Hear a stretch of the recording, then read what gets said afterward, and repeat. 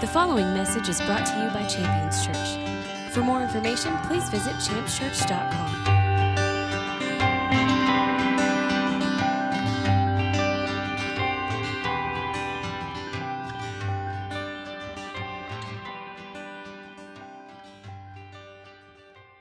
All right, I want to get into the Word this morning. I'm excited to get into the Word. Every time we come together, there's such an anticipation for something great, something fantastic to take place. And this morning is no different.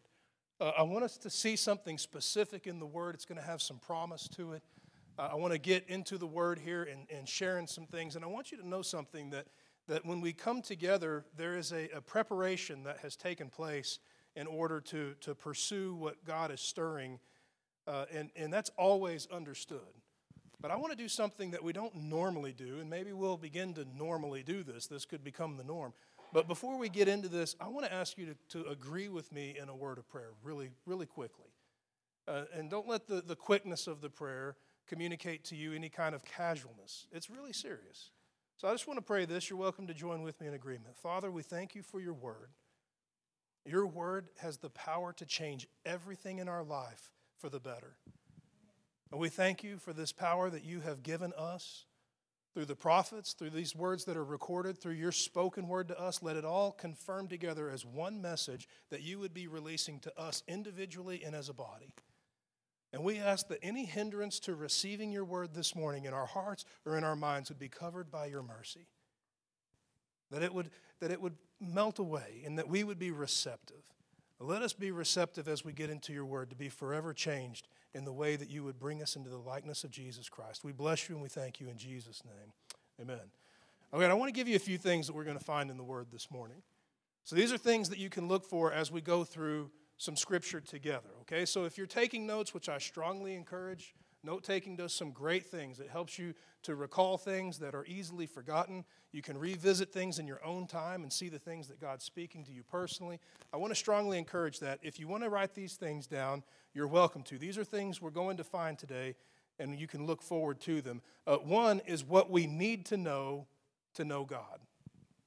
What we need to know God. And Jesus speaks of knowing God as a very important thing, a priority, one thing. In fact, he says that knowing God is eternal life. So there's something we need to know in order to know God. We're going to find that in the Scripture. A second thing we're going to find is what God is waiting for. What God is waiting for. And here's a third thing, and it may sound a little carnal or self-seeking, but just bear with me because it's not. How to be promoted by God. How to be promoted by God. Now, let me tell you why this is not carnal, because Jesus dealt with this as a serious issue.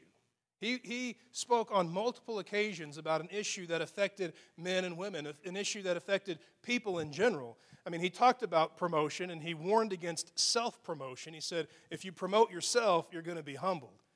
But then he spoke about humbling yourself in order to be promoted by God. We're going to find out what we can do to see that divine promotion come into our lives. Being promoted by God is a good thing, and as we know how to pursue those things, we can be intentional in going about pursuing that exaltation, and it's an important thing for us to pursue. So I mentioned the first thing we're going to find is what we need to know in order to know God. I want to get into the scripture there. If you have your Bibles or you're taking notes, I want to encourage you to turn to or write down Exodus chapter 33. Exodus chapter 33. Now, there is an incredible amount of history and information that is in the chapter 33 of Exodus and chapter 34. I want to encourage you to read those chapters in your own time. It's absolutely powerful. The entire world is being changed forever in these two chapters. Things are taking place that will affect the rest of mankind.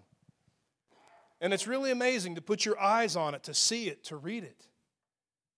I mean, there's conversation that's being had between Moses and God himself, and it's absolutely incredible. And I want you to see that in your own time. Now, I want to paraphrase a few things so that we can lay the foundation to pursue what it is we're pursuing this morning. So allow me to do so. In these chapters, and beginning in chapter 33, you see Moses engaging God in conversation. Now, they're talking about some things that are coming to pass here. What has already happened is the people who were once in slavery have been liberated. Now, this is an indication of our life. I mean, I was once in bondage and in slavery to sin. And when I was born again, that bondage and that slavery no longer had a grip on me. For the first time ever in my life, I had a choice or a decision. If I wanted to return to it, that was my choice. If I wanted to walk away from it, that was my choice. But it had no grip on me. It could not hold me captive. I was liberated to walk out.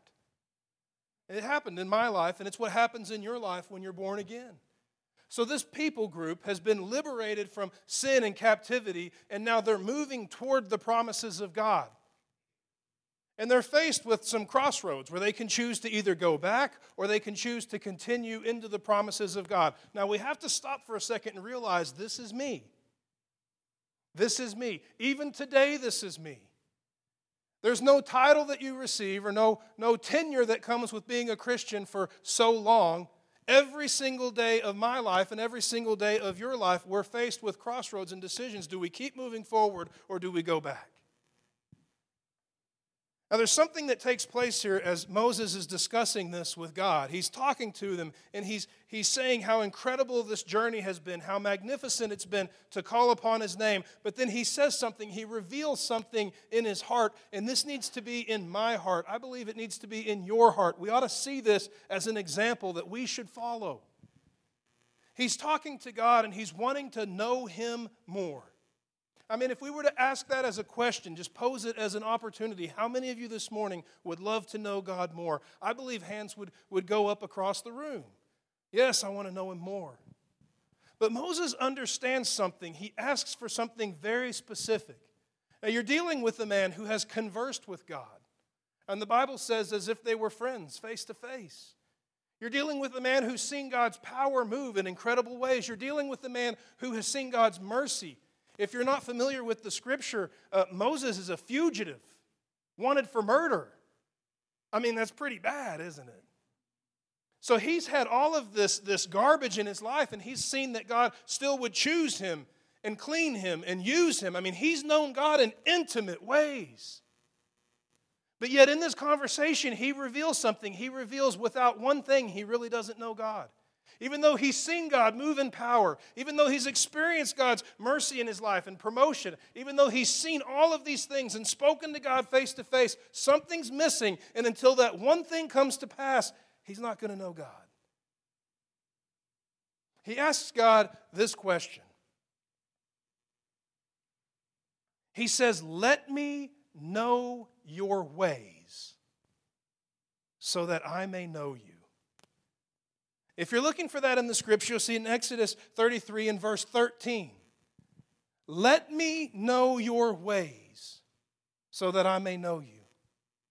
I've had all of these experiences. I've seen all of these things. I've watched miracles take place. I've seen hailstones fall and destroy the strongest nation on earth. I've seen armies swallowed up. I've seen all of these things. I've seen miraculous things. I've seen incredible things. I've spoken to you. I've heard your voice. But until I know your ways, why you do the thing you do, until I know your motive, until I know your heart, I don't know you. I know what you do. I know what you're capable of. But I won't know you until I know why you do the things you do. Let me know your ways that I may know you. Now, before we move on with this, I want to offer this as a challenge. Let's adopt this as a prayer. A personal prayer between you and God. Father, let me know your ways so that I may know you.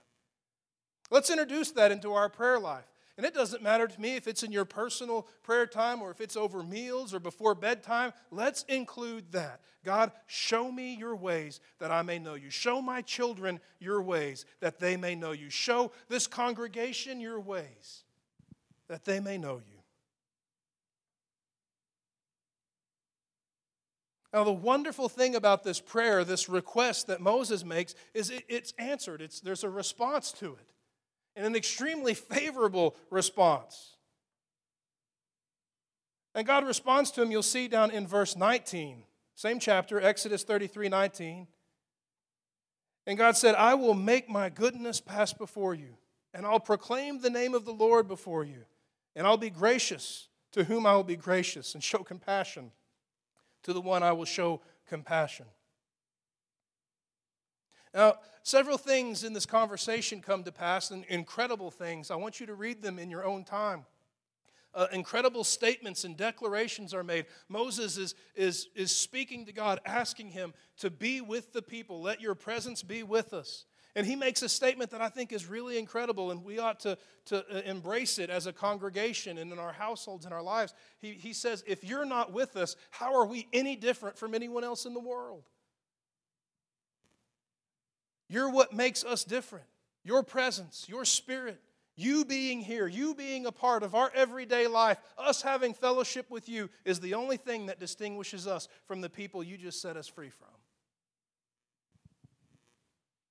And God's responding to all of these things. You can see here the entire world is being changed. The foundations of your faith are being established. I mean, so many things are happening in this conversation. And then you jump over into verse 34, where God shows Moses his glory. Exodus chapter 34, verse 6. The word reads like this: Then the Lord passed by in front of Moses. And the proclamation was, the Lord God, compassionate and gracious, slow to anger, and abounding in loving kindness and truth. It goes on to say much more, but I want to stop there for the sake of this morning, the point of this morning. I want us to talk about compassion. I think it's interesting that as Moses would cry out and say, show me your ways so that I can know you, as Moses would cry out, show me your glory, that as God would reveal himself to Moses, the first item on the list would be compassion. The Lord your God, compassionate. I want to talk about compassion this morning because I think it's necessary. If it's the first thing that God reveals about himself, it seems to me that should indicate to us that it's foundational, that it's priority, that everything else relies upon that if compassion is removed from who God is, then everything else topples with it. As if you were to rip the foundation out from under a house, it would not stand. I want to talk about compassion and its role not just in the nature of God, but in our lives. I want to give a couple of passages of Scripture, and then we're going to get to a definition of compassion.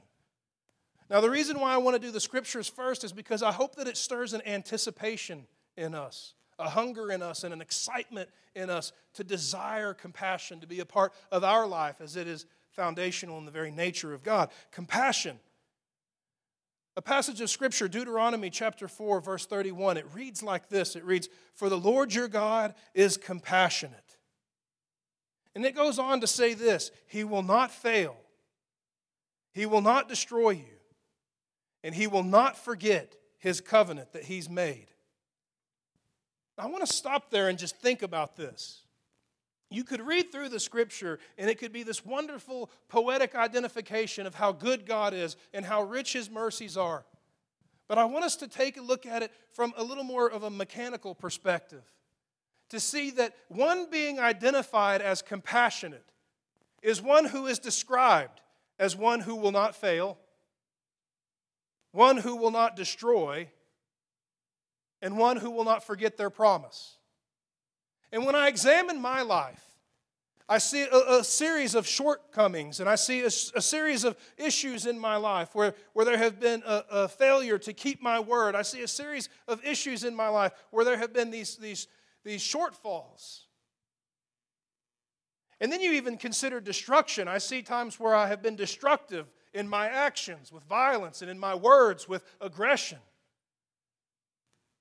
And I'm thinking, if one who is identified as compassionate is one who can be described as one who's not failing in those areas, who's not being destructive, and who's one who is keeping his word, if I'm failing in keeping my word, if I'm being destructive, if I'm one who has shortcomings and failures in the areas that I know I'm called to succeed, then I'm in need of compassion. If it's compassion that identifies the one who's described as that, then I know that that's what I'm in desperate need of. Not to simply have compassion bestowed upon me for the sake of receiving the benefits of compassion, but to have compassion imparted to me so that I can in turn be compassionate. I love that God is described as compassionate.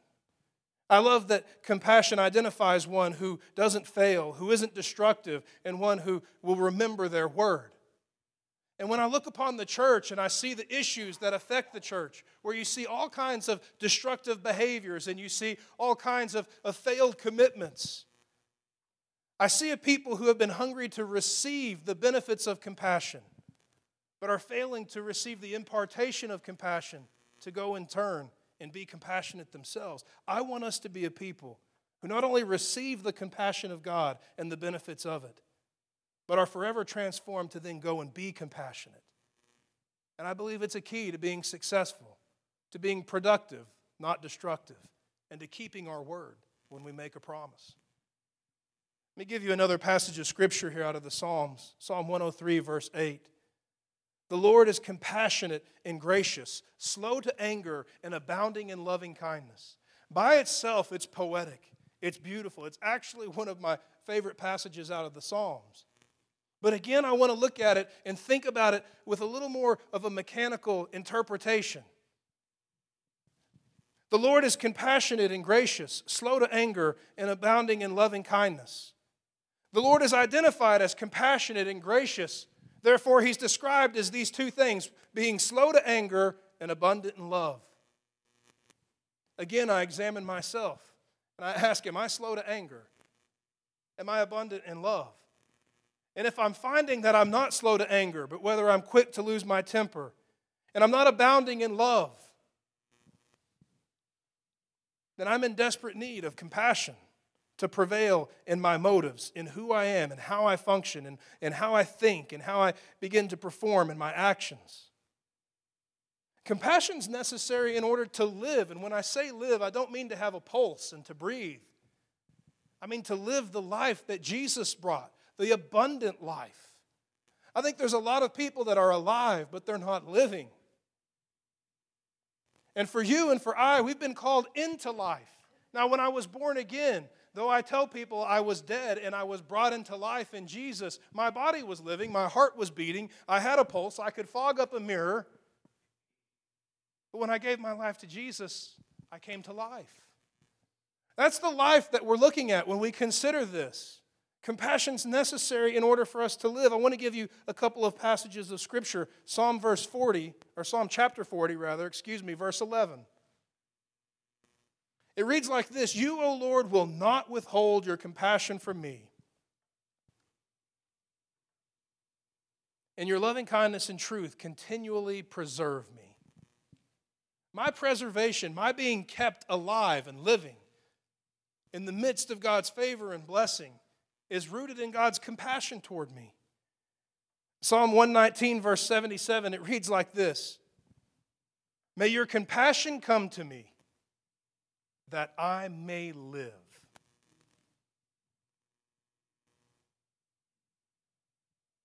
So I want to talk about compassion. I mean, there's a foundation laid there. I mean, obviously, the table's been set. And now it's time to sit. And I want to indulge in an awareness of what compassion is. I want to just turn even to the dictionary to get an understanding of the word, because if we read every scripture out of the word with the word compassion in it, and yet we don't understand what compassion is, it doesn't profit us a thing.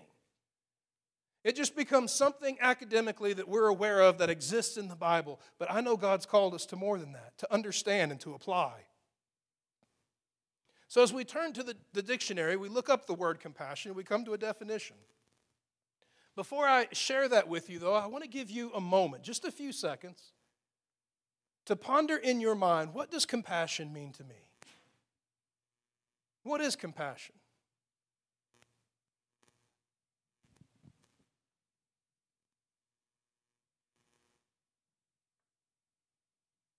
How has God shown me compassion? How have others shown me compassion? How do I show compassion? Is compassion active in my life?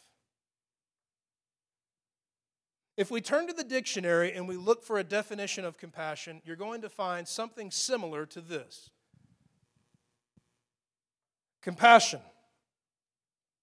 sympathetic awareness of others' distress, together with a desire to alleviate it. That tells me something about compassion, that compassion comes in two parts.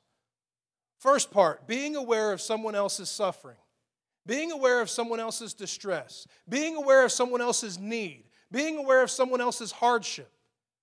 It's a matter of being aware of someone else's. But in all of those things, whether hardship, whether need, whether suffering, one thing stays the same in all of those examples, and it's someone else's. Someone else's. Someone else's. Someone else's. And in a culture that is so focused on me, mine, compassion is under attack. Because compassion isn't about yours. It's about someone else's.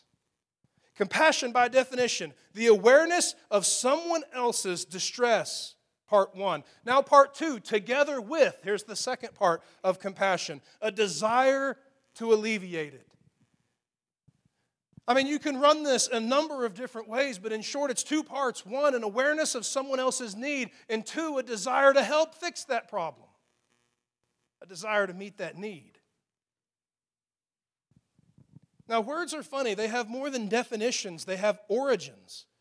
And you can find the origins of a word and become more acquainted with and aware of its original intention when the word was formed. If you take the origins of the word compassion, you're going to find the following: a suffering with another. If you break down the two parts that make up the word compassion, you get these two words: suffer together.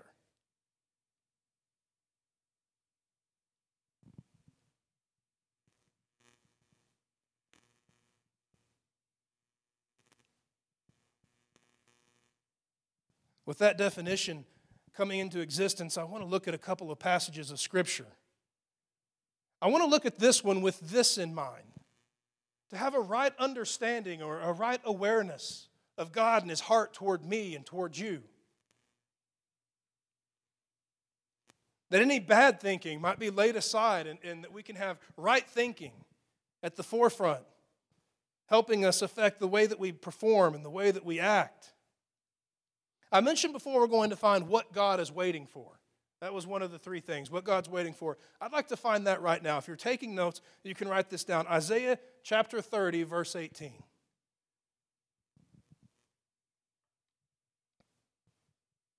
Isaiah 30, verse 18. We're going to find what God is waiting for. It reads like this: "Therefore the Lord longs to be gracious to you, and therefore He waits on high to have compassion on you.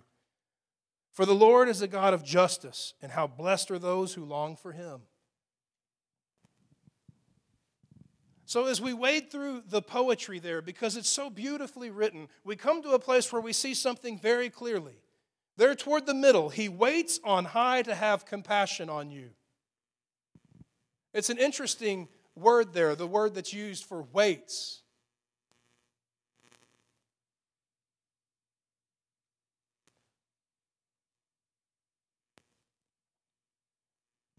The word has a meaning to it that I want to apply to this passage of Scripture. The word by its definition could mean to lie in wait, or a word that we might be familiar with today would be ambush. I want to use that as an interpretation. I want to use that as a translation, and I want to read this passage again. "Therefore the Lord longs to be gracious to you, and He's going to ambush you with compassion. For He's a God of justice, and blessed are all of those who long for Him." There's something that God is waiting for to bring into our life, to bring it into our life at the right moment so that it would have the right effect. That effect is to bless you, to bring you to a place of awareness of His goodness and His faithfulness. As His perfect love is revealed to us, it brings us to a place of gratitude, worship, and celebration, becoming more and more that He is real, that He does care, and that He is near. The timing of those things makes them powerfully effective. God is waiting to be compassionate on us. He is looking for the opportunity and the timing to reveal His compassion. By definition, He's looking to ambush us by sharing in our suffering, by being aware of your suffering and meeting that need. The two parts of compassion. Aware of your distress and desire to bring solution. We need to see compassion as a powerful thing, an effective thing, something to be celebrated as it's in our life and celebrated as it's poured out through us. I personally believe this, and I think the Scripture backs it up. Compassion's the key to seeing the miraculous. Compassion's the key to seeing the power of God released. I want to give you a list of Scripture and prepare to get a hand cramp if you're taking notes. Matthew 9:36. Matthew 14:14, Matthew 15:32, Matthew 20:34, Mark 1:41, Mark 6:34, Mark 8:2. Okay, there you go. It'll be online. Luke 7:13. That's okay. Don't worry about it. The point is that this is in the Word. It's repeated in the Scripture. You're going to find it throughout the testimony of Jesus Christ in His preaching ministry, His release of the power of the Holy Spirit on the earth. You see compassion at the forefront. I want to read you just a few of those scriptures. In Matthew chapter 9, verse 36, it reads like this. Jesus, when He saw the people, He felt compassion for them because they were distressed and they were without a shepherd. The Word said He goes on to teach and He goes on to minister to them. Matthew 14:14. And when He went ashore, He saw a large crowd, and He felt compassion for them, and He healed their sick. I mean, I look at that, and I see two things here. Compassion and then ministry. And I don't think that that's a coincidence. I want to encourage us to take on the mentality that it's more cause and effect than anything. And that we can be a people who hunger to see the power of God, the things of God, the miraculous. Oh, we want signs and wonders. Father, send signs and wonders now. And I would say, hey, let's start with this. Father, send compassion. Bring us to a place where we can be a compassionate people, where we can see the hurt and the suffering of others, and we can understand their pain, we can be aware of the things that they are going through, and that we can desire to see them assisted, to see them relieved, to see that affliction stop. We release compassion. Mark chapter 6, verse 34 reads like this. Jesus went ashore, and He saw a large crowd. And He felt compassion for them because they were like sheep without a shepherd. And so He began to teach them many things. That tells me something, even in my life here with a microphone, standing in front of you speaking, that I could stand here and I could deliver a message and a word. And it could be entertaining to hear or maybe interesting. But if my motive can be compassion, it can be powerful.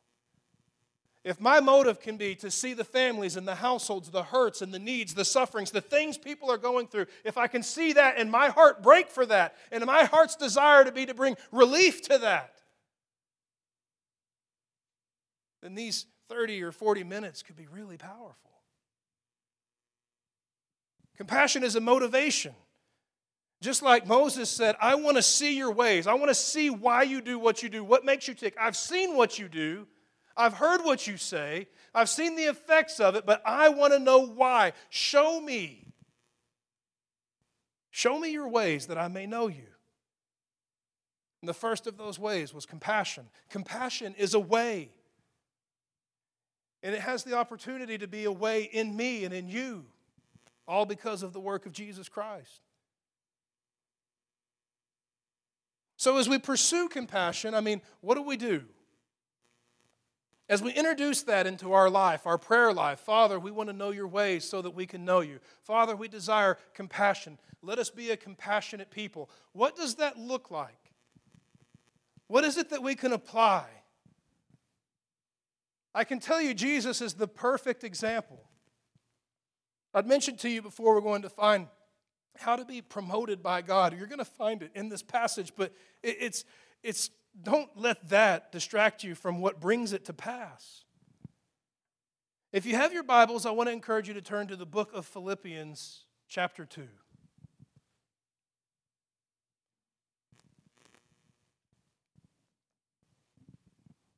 Philippians chapter 2.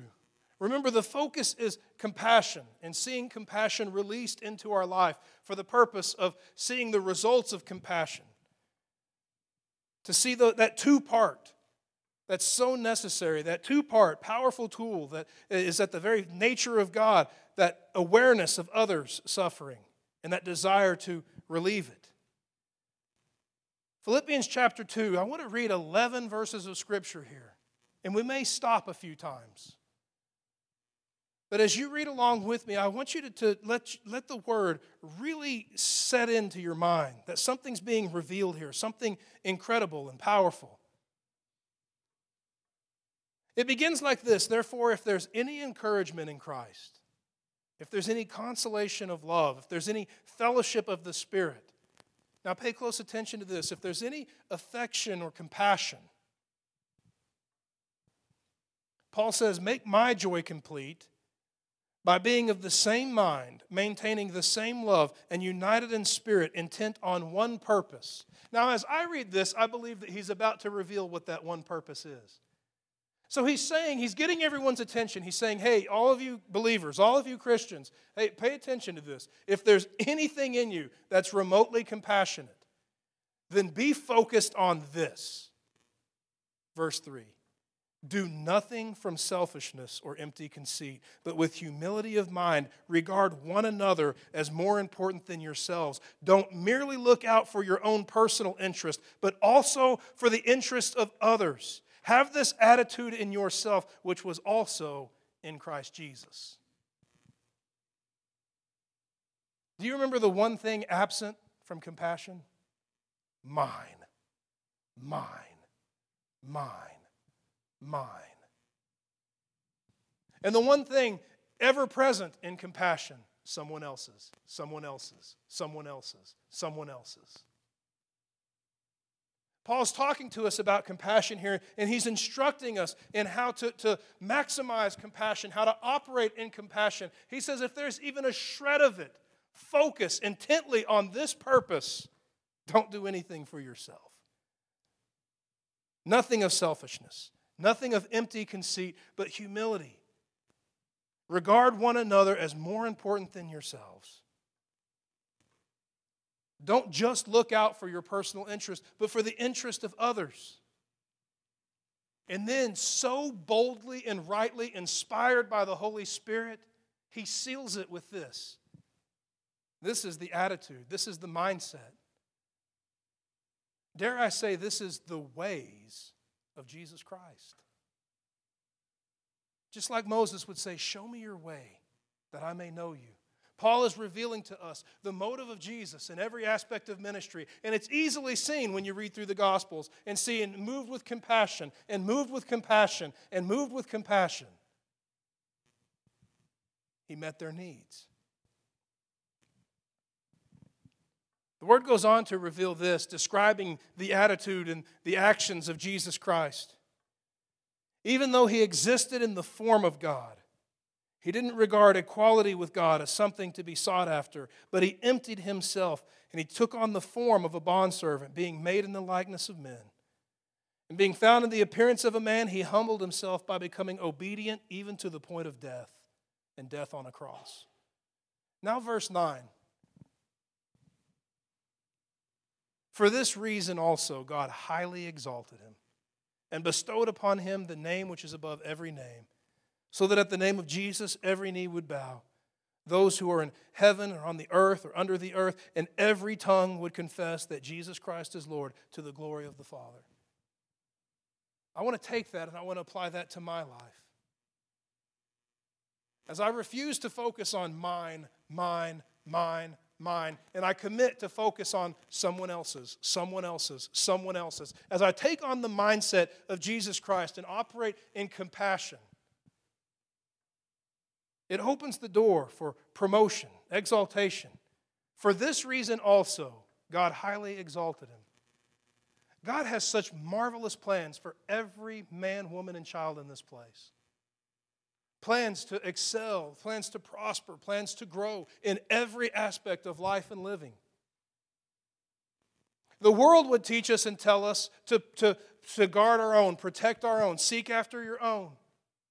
But God would tell us to take on the mindset of Jesus Christ, to pursue a lifestyle of compassion that doesn't focus on and define itself by mine,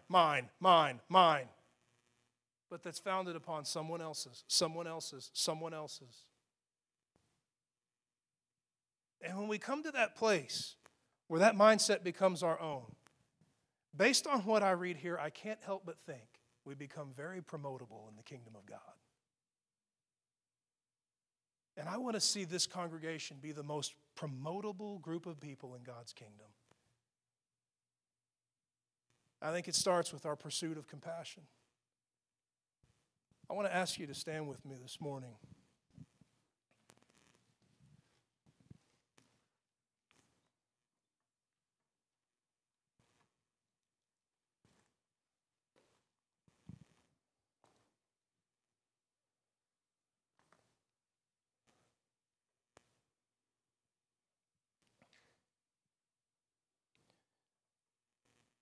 Oftentimes when we think of compassion, we think of words like pity. I want today for there to be a definition that would be imparted to our minds and hearts that would have an effect.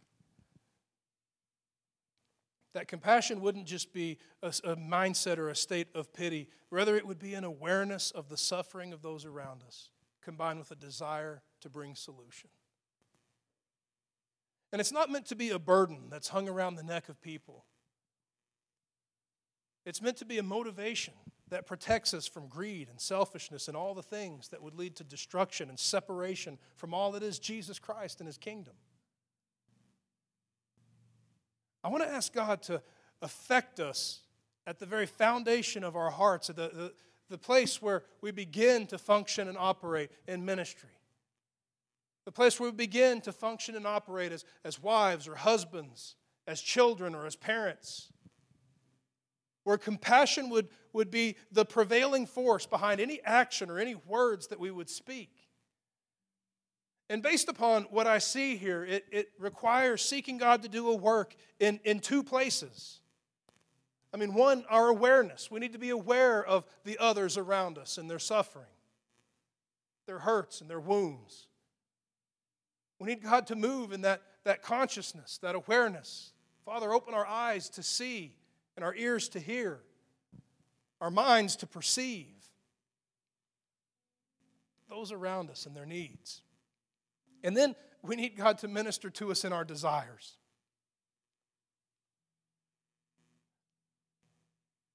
That we would desire to see that change, the hurt, the wound, the suffering, and be willing to move out of our comfort zone, out of our prosperity, out of our life, our world, in order to have a godly effect on theirs. And I want to ask God to do that for us. I'm trusting God for something great to happen in me and in you. I'm trusting and believing that something will take place even now in this moment. Something may take place in the form of a process where it begins now in this moment and it continues and continues as we move more and more into compassion. I have to believe that as we step into these things, we're going to love the results and that we'll only be satisfied with a lifestyle of compassion. That selfishness becomes something that becomes distasteful and disgusting. But I want us to come together and I want us to seek God for that. Trusting and believing that we can be a compassionate people. So there where you stand, I want to pray, and I want to pray for us as a congregation. If you want to be in agreement, you're welcome to be in agreement. I want to ask God to do this work in us. Father, we bless your name and we thank you for your word. I thank you for Jesus and his example.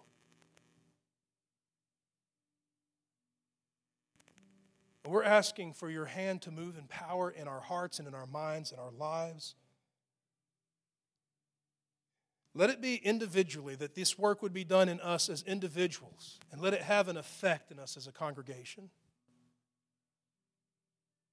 But let there be an awareness of the needs of those around us. Let our eyes be open and attentive to those who are around us. Let there be an awakening and a spiritual awakening in each one of us to see as you would see, as you look upon this land. And let our desires come into alignment and agreement with your desires. To not be distracted by our own and all that would be called mine. But let us long for the relief and the freedom, the ministry that those who are suffering so desperately need. Let there be an awareness of compassion in each one of us, as you would define it. Not simply in words, but in actions, with the example of our King Jesus. And let the definition provided to us by his example prevail in all of our thoughts and actions, that we would be changed and transformed by your Spirit to function and operate in the compassion that you have for your people. Any perspective that we would have of you that would be false, let it be ministered to here and now in this moment, that we would see at the very foundation of your nature is compassion. That all of your thoughts toward us are to bring relief from suffering, freedom from captivity, to bring life where there's death. And we thank you for your compassion toward us. And we ask, Father, by your grace, let an awareness of your compassion have a powerful work in each one of us, transforming how we view and how we perceive you functioning and operating in our lives. And let it transform how we function and operate in the lives of others in this world. We ask that compassion would prevail. We ask that compassion would be poured out upon this congregation, poured out upon our households, poured out upon our lives personally, that we might receive the relief of your compassion, and that your compassion might flow through us in our words and our actions to bring relief to those around us. And in our prayers we do ask, Father, show us your ways that we may know you. Not that our knowledge might increase, but that our lives might change and transform. That as we know you, we would pursue a life to be like you. And we bless you, and we praise your name for the compassion that you've bestowed upon us. Let us go and freely give as it's freely been given to us to bring you honor and glory. We ask for these things in the mighty name of Jesus. And all the saints declared, Amen. Thank you for listening to this message from Champions Church. We invite you to join us this Sunday for our celebration worship service. For more information, please visit us at championschurch.com.